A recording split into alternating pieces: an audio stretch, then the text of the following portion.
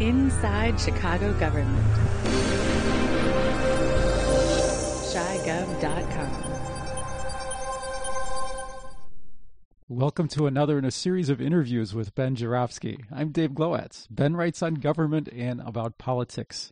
For the Chicago Reader, he's here with me today. Yes. Today we're talking about your article that appeared in the Reader on October 31st, 2013, Halloween, titled The Latest Reminder of How Mayor Daley Did Business. Today we're speaking about He Who Shall Not Be Named. Mm-hmm. And in this article you write about the Park Grill, a restaurant concession that occupies the west side of Millennium Park. And you write about how its owners got a sweetheart deal to run the concession under the Daley administration. And you write about current litigation in which the city has engaged to try to get a better concession deal for us, the taxpayers. Yes. First, let's talk about what the Park Grill is. It's a restaurant on the east side of the skating rink, which a lot of people might know about, the skating rink at Millennium Park. In addition, the people who own the grill have a bakery and a retail store. And they have a concession to operate all food vendors, such as food carts, on the west side of Millennium Park. Park Grill is owned by a partnership called Millennium Park Joint Venture, MPJV, we'll refer to it as, whose partners and investors include relatives and allies of former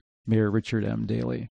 You write that since 2004, the restaurant has made $96 million, of which we taxpayers got about 3%. Mm-hmm. But the concession pays no bills for water, gas, electricity, or garbage collection. The city says it wants to renegotiate the concession fees to meet what it calls, quote, commercially reasonable standards, end quote. Yes. The phrase sweetheart deal appears in a lawsuit of which the city of Chicago is now a plaintiff, filed in county court. There are two defendants in the suit. First, MPJV. You know who the second defendant is? I can't remember. Who is the second defendant? The Chicago Park District. Oh, yeah, well, that's... that's why I'm saying this should be taught in a civics class, how your city really works and how devious our city officials will be. Yes, the Park District has been treated as though it's a separate entity that is not under the control of the mayor, which of course is absurd. The board who runs the Park District are mayoral appointees. The executive director, or whatever his title is, the superintendent, who's the salaried head of the Park District, is a mayoral appointee. They do what the mayor wants. They have, and they always will. So it's just absurd for the city to argue, as the city is arguing, that the Park District negotiated this lease on its own without oversight. Why doesn't the mayor just call up Mike Kelly, the park's superintendent, whom he appointed, and say, shut him down? You mean send in building inspectors and discovering, make like the old-fashioned difficult. way? Yes. You know. Yeah, I know. Okay, yeah. Well, maybe they really don't want to shut him down that much. That's another interesting story. Who gets the building inspectors and who doesn't? This has been sort of a gentleman battle fought in court with lawyers as opposed to the old-fashioned way of sending in the building inspectors. The basis for the suit is that the city claims that half of the Park Grill concession area sits on city property and the other half sits on Park District property. And I have a map here that shows that there's a line that goes right essentially to the middle of the skating rink. Yeah, that's the city land, or is that the Park District? City land is to the east. Yes. And so the Park District property is only this portion that's essentially the middle of the skating rink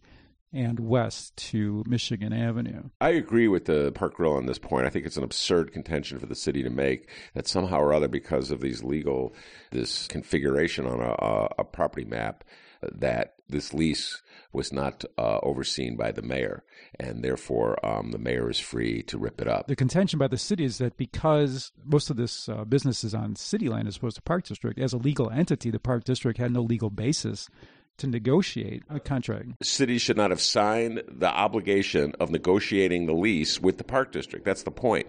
That's the point that the Park Grill makes. I agree with them that it's an absurd contention that the city is making. It's the legal equivalent of sending in the inspectors, where you're looking for any little trick you have to hold sway over somebody. In this case, the city of Chicago, the mayor of Chicago, essentially agreed to this lease.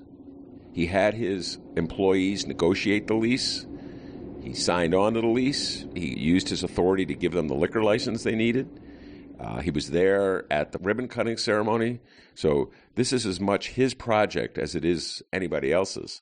And so then, after it's become an embarrassment, he then wants to divorce himself from it. And so he comes up with this legal gobbledygook.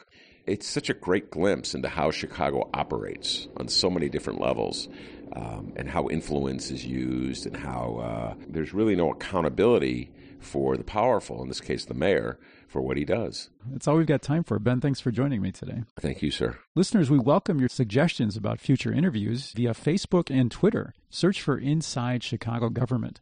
I'm Dave Glowacz. Thanks for listening.